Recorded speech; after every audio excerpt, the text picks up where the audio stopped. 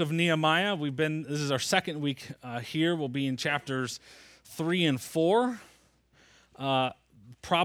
This should be, I said this last week, it should be on the shorter side.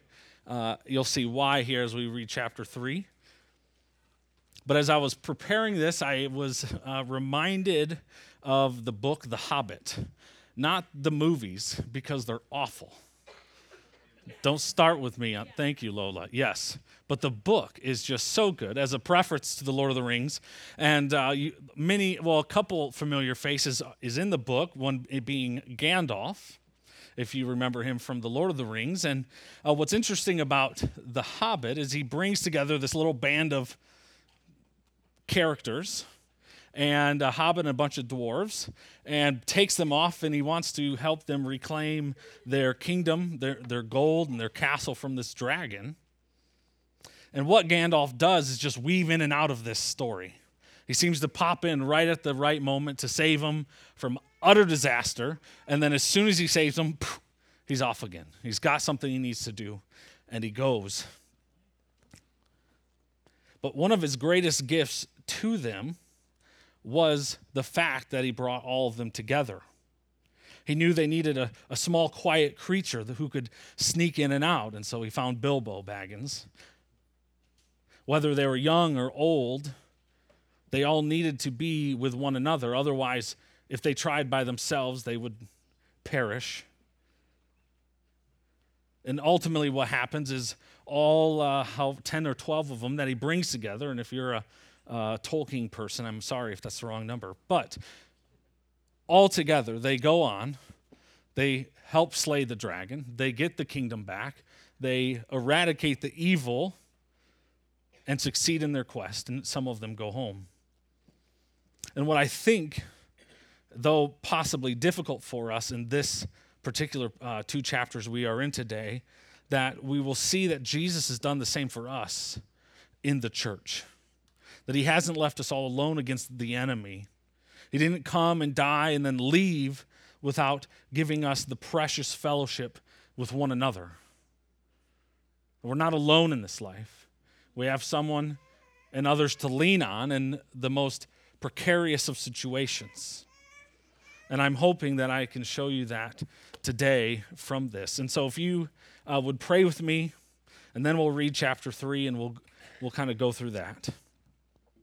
God, thank you for this time. We thank you for these 2 chapters.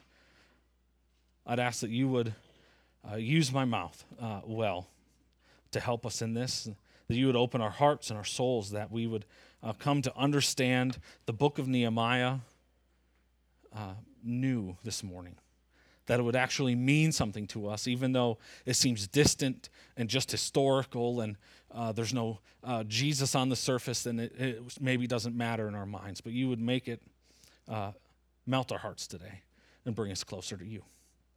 We pray this in your Son's name. Amen. Well, if you'd read Nehemiah chapter 3 with me, see if I can do as well as Pastor Tom with all these names. 3 verse 1. Then Eliashib, the high priest, rose up with his brothers, the priests, and they built the sheep gate. They consecrated it and set its doors. They consecrated it as far as the Tower of the 100, as far as the Tower of Hananel. And next to him the men of Jericho built, and next to them Zakur, the son of Imri, built. The sons of Hassanah built the fish gate. They laid its beams and set its doors, its bolts, and its bars. And next to them, Meremoth, the son of Uriah, son of Hakaz, repaired. And next to them, Meshullam, the son of Berechiah, son of Meshelbel, repaired. And next to them, Zadok, the son of Bana, repaired. And next to them, the Tekoites repaired, but their nobles would not stoop to serve their Lord. Joiada, the son of Pesha, and Meshullam, the son of Beseodiah, repaired the gate of Yeshanah. They laid its beams and set its doors, its bolts, and its bars. And next to them repaired Melathiah, the Gibeonite, and Jadon, the Meronothite, the men of Gibeon, and of Mizpah, the seat of the governor of the province beyond the river. Next to them, Uzziel, the son of Harahiah, goldsmiths, repaired. Next to him, Hananiah, one of the perfumers, repaired, and they restored Jerusalem as far as the broad wall. Boy. Next to them, Rephaiah, the son of Hur, ruler of half the district of Jerusalem, repaired. Next to them, Jediah, the son of Haravath, repaired opposite his house. And next to him, Hattush, the son of Hashabaniah, repaired. Malchijah, the son of Harim, and Hasub, the son of Pahath Moab, repaired another section in the Tower of the Ovens. Next to him, Shalom and the Haloash, ruler of half the district of Jerusalem, repaired, he and his daughters.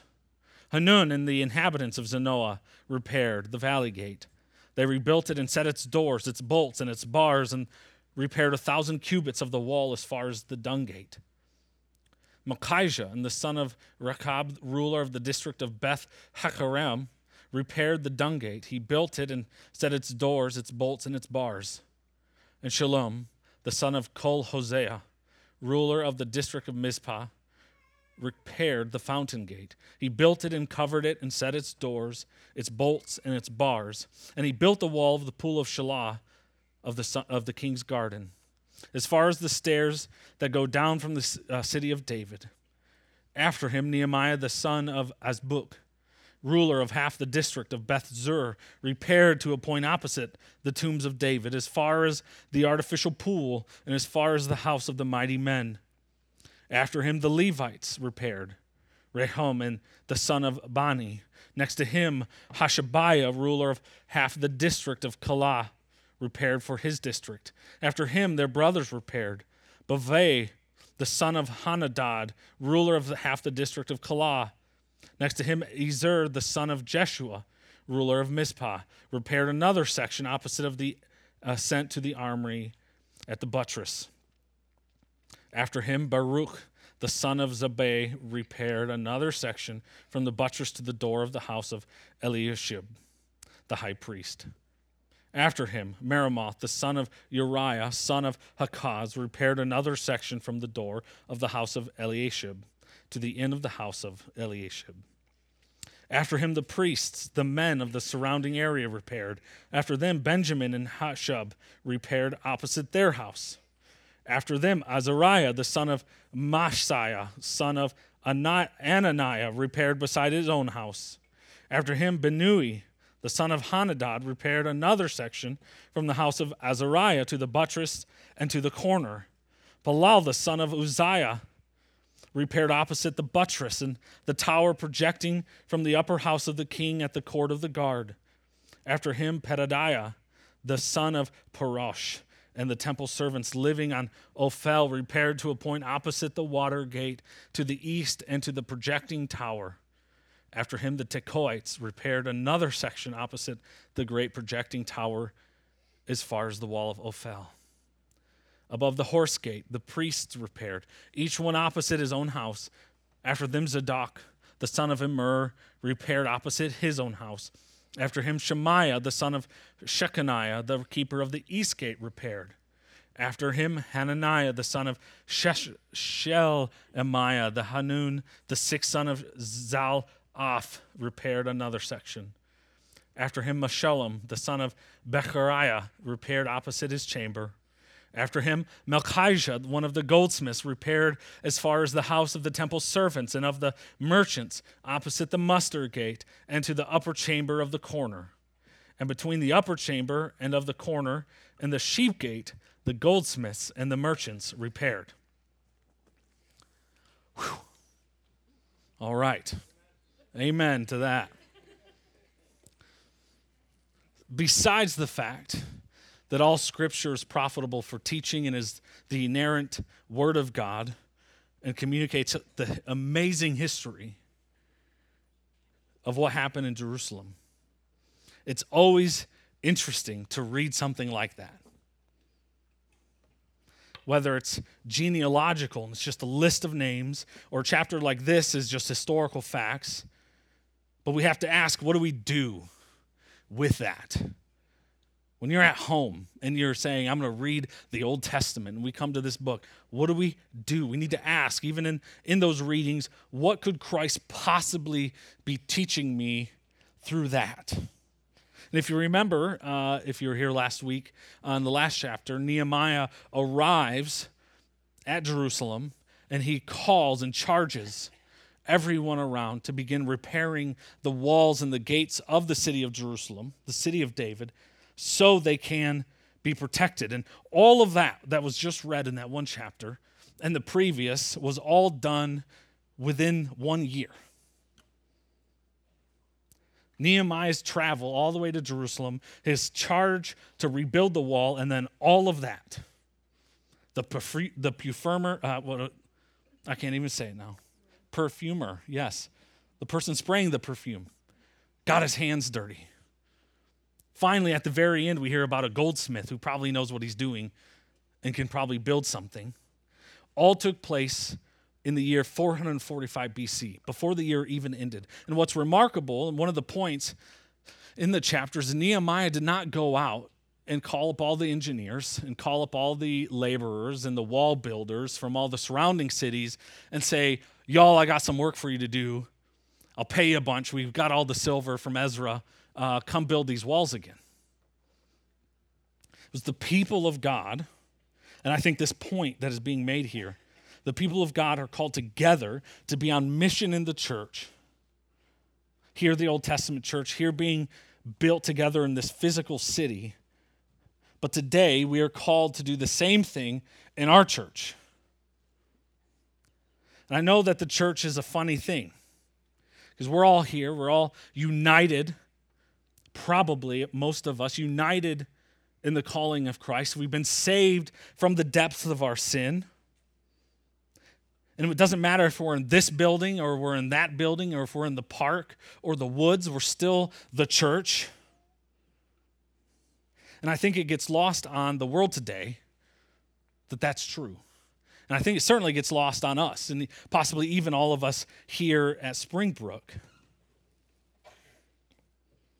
That this can quickly become a spectator sport where it's just something we do on Sunday morning or Sunday evening in White Lake, and we check it off the list, and we don't think about God the rest of the week. We don't think about anything.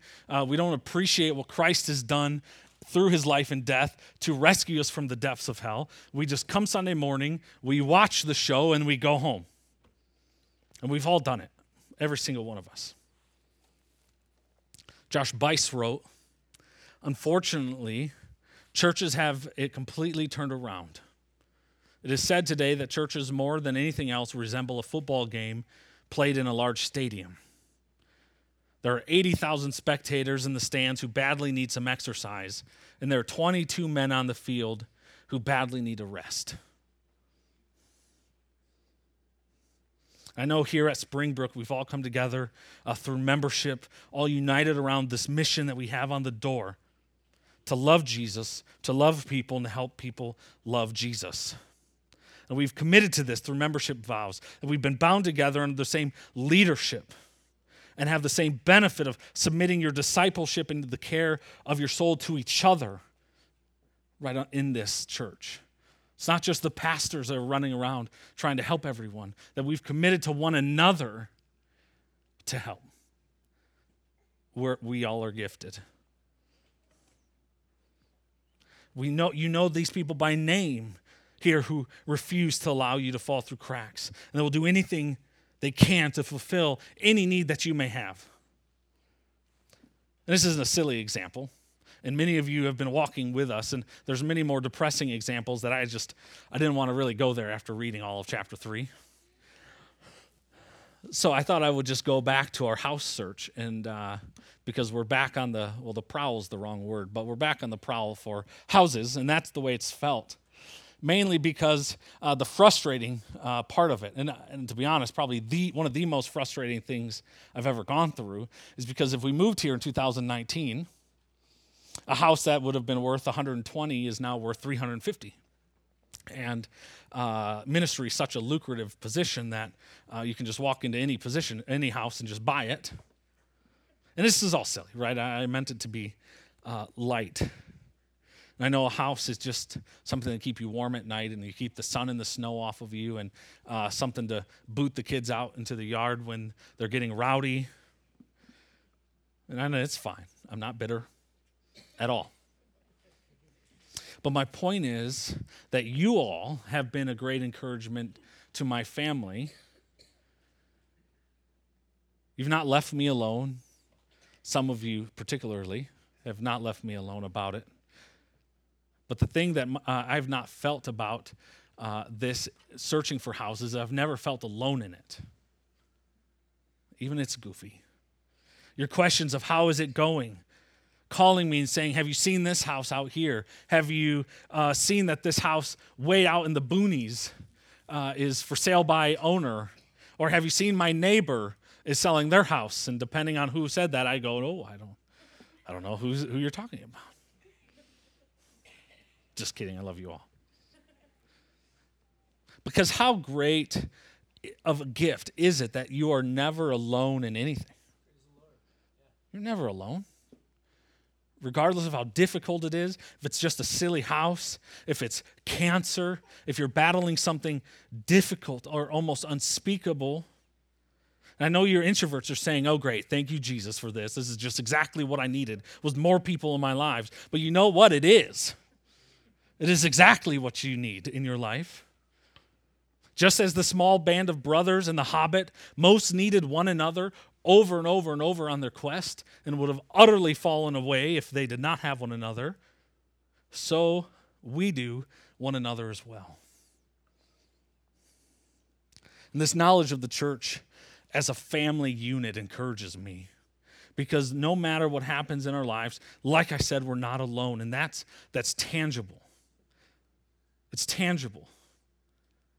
You calling me, or me calling you, or you calling each other is a real thing that we're able to do, just as Nehemiah calls on the people of Jerusalem to do something with each other, to do something to serve the Lord. There's a church body here at Springbrook, especially if you become members, that have promised to care for you as though you were born to the same parents. You think about that. Like joining in with someone, just as you would with your spouse in a covenant of marriage, a covenant of membership, committing to one another that I would never leave you alone in the dark, and you will never leave me alone in the dark.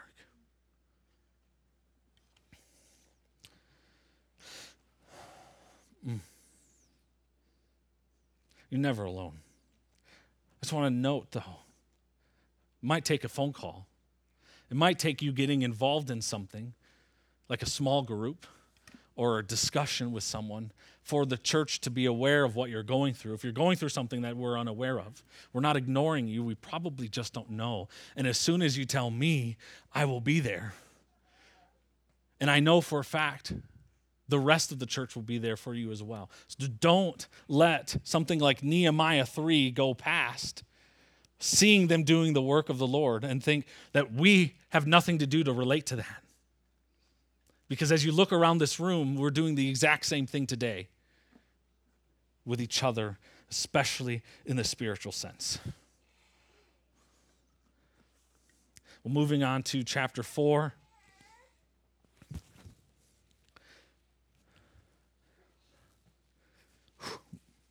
I have to talk with Pastor Tom about this when he gets back. Have him read all these. I love my brother. If you'd read with me, chapter 4. If you remember this context, chapter 2, Nehemiah comes to Jerusalem. He calls everybody up. Chapter 3, they get to work. They start completing the walls, and then we come to this. Now, when Sanballat heard that we were building the wall, he was angry and greatly enraged, and he jeered at the Jews. And he said in the presence of his brothers and of the army of Samaria, what are these feeble Jews doing? Will they restore it for themselves? Will they sacrifice? Will they finish up in a day? Will they revive the stones out of the heaps of rubbish and burn ones at that? Tobiah of the Ammonites was beside him, and he said, yes. What are they building? If a fox goes up on it, he will break down their stone wall. Hear, O God, our God, for we are despised. This is Nehemiah again. Turn back their taunt on their own heads and give them up to be plundered in a land where they are captives. Do not cover their guilt, and let not their sin be blotted out from your sight, for they have provoked you to anger in the presence of the builders. So we built the wall, and all the wall was joined together to half its height, for the people had a mind to work.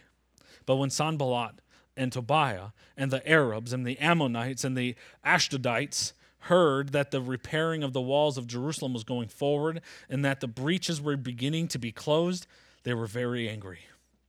And they all plotted together to come and fight against Jerusalem and to cause confusion in it. And we prayed to our God and set a guard as a protection against them day and night. In Judah it was said, the strength of those who bear the burdens is failing. There's too much rubble. By ourselves we will not be able to rebuild the wall. And our enemies said, they will not know or see till we come among them and kill them and stop the work. At that time the Jews who lived near them came from all directions and said to us 10 times, you must return to us. So in the lowest parts of the space behind the wall and open places, I stationed the people by their clans with their swords, their spears, and their bows. And I looked and arose and said to the nobles and to the officials and to the rest of the people, do not be afraid of them. Remember the Lord who is great and awesome, and fight for your brothers, your sons, your daughters, your wives, and your homes. When our enemies heard that it was known to us and that God had frustrated their plan, we all returned to the wall, each to his work. From that day on, half of my servants worked on construction, and half held the spears, shields, bows, and coats of mail. And the leaders stood behind the whole house of Judah who were building on the wall. Those who carried burdens were loaded in such a way that each labored on the work with one hand and held his weapon with the other.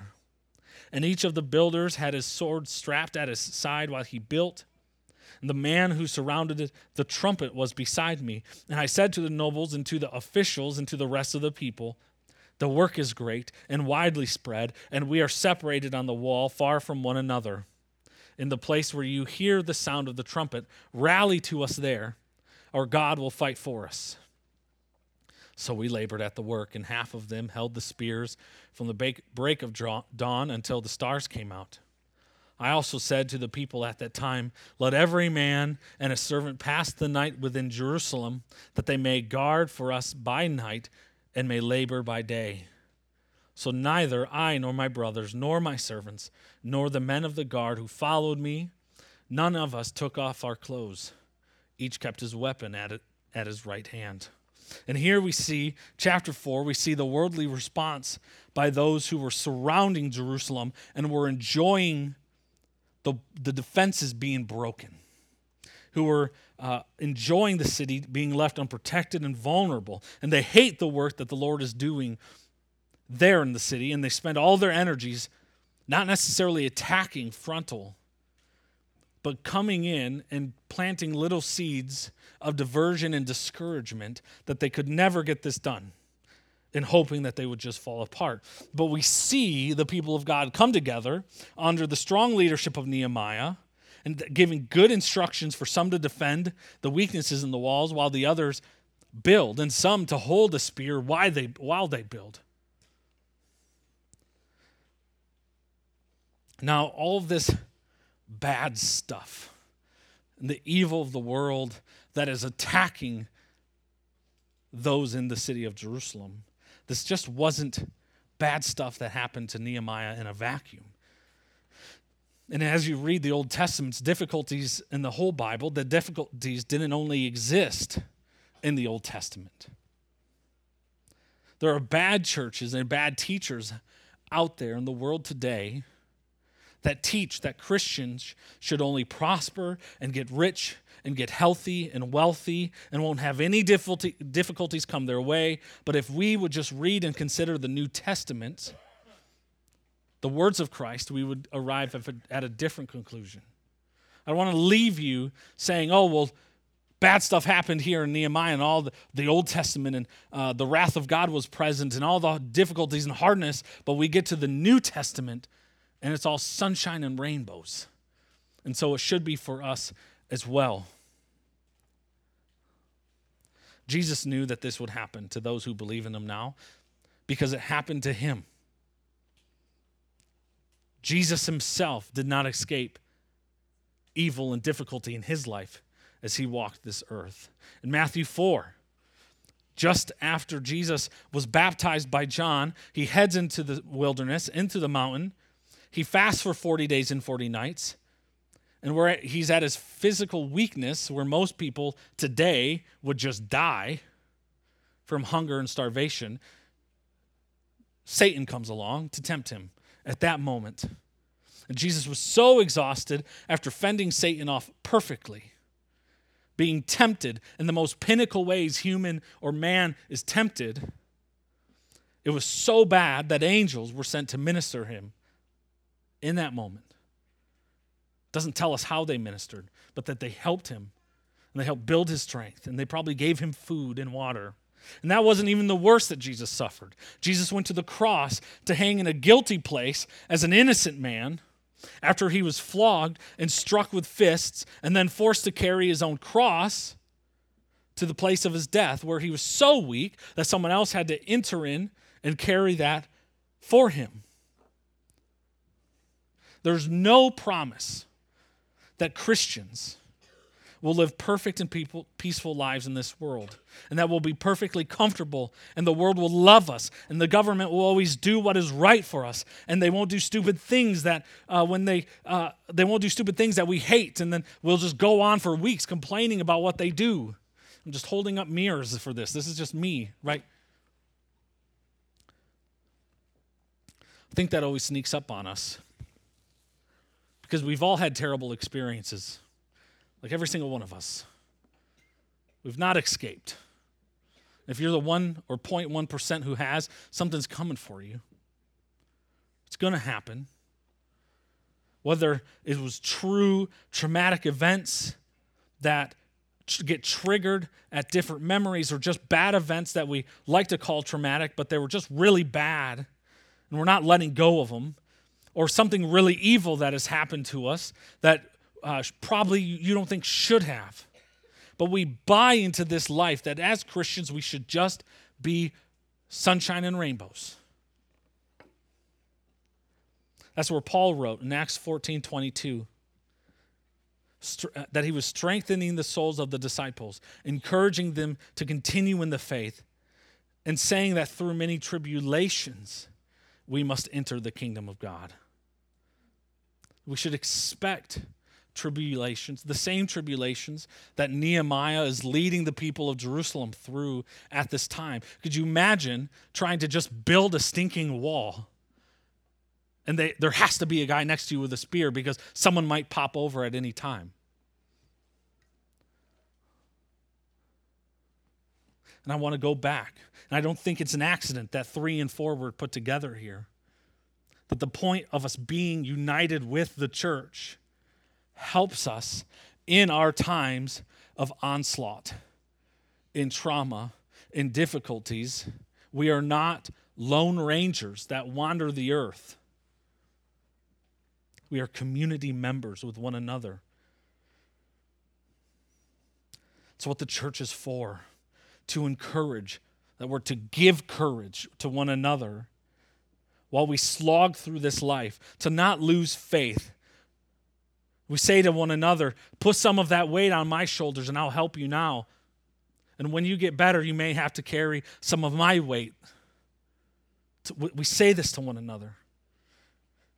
The Christian should expect Satan to attack the church today in the same ways he attacked Jerusalem in Nehemiah's day. That he sneaks into a life and he tries to confuse and corrupt and come in through the back shadows and confuse.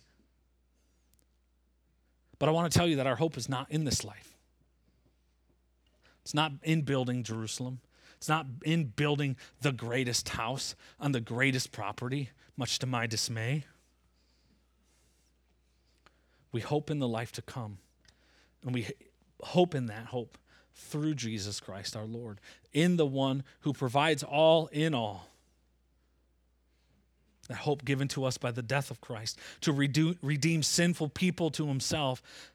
And then through his grace, wouldn't leave us to figure it out alone. He didn't just give us the scriptures to teach us everything we need to know about him and our life and how we should worship him, but then he also gave us the church and individual churches to do that with.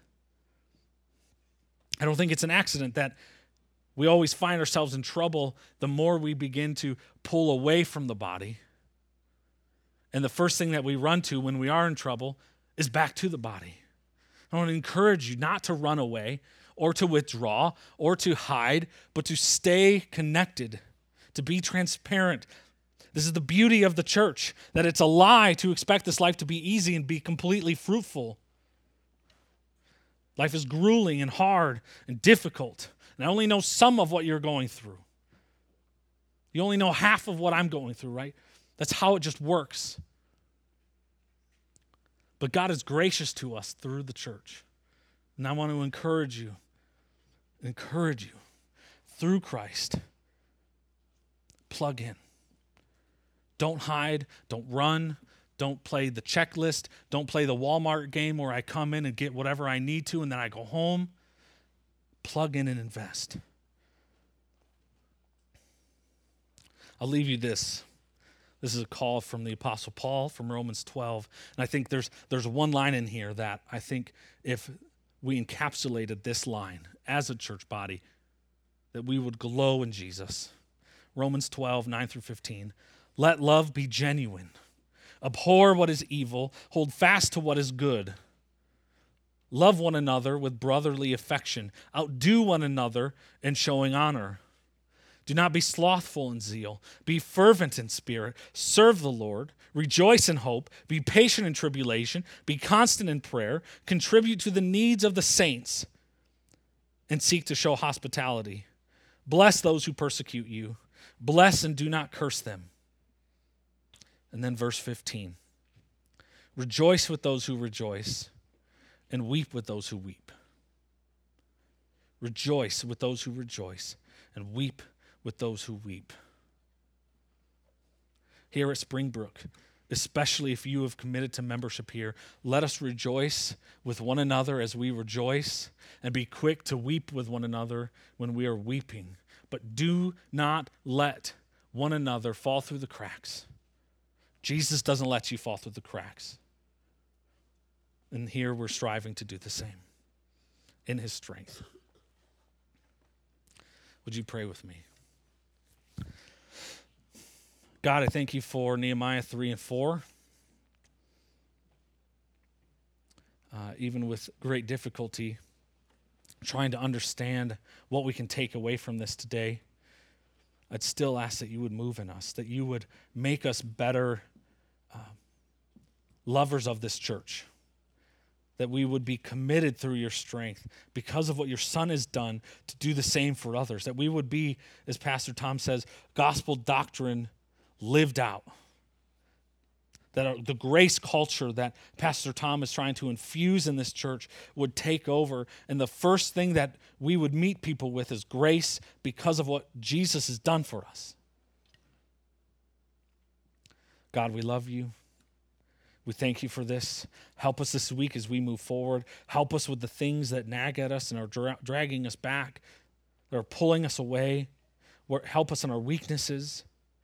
And ultimately, help us love you. And help us love your church. And help us sing to you now. We pray this in your Son's name. Amen.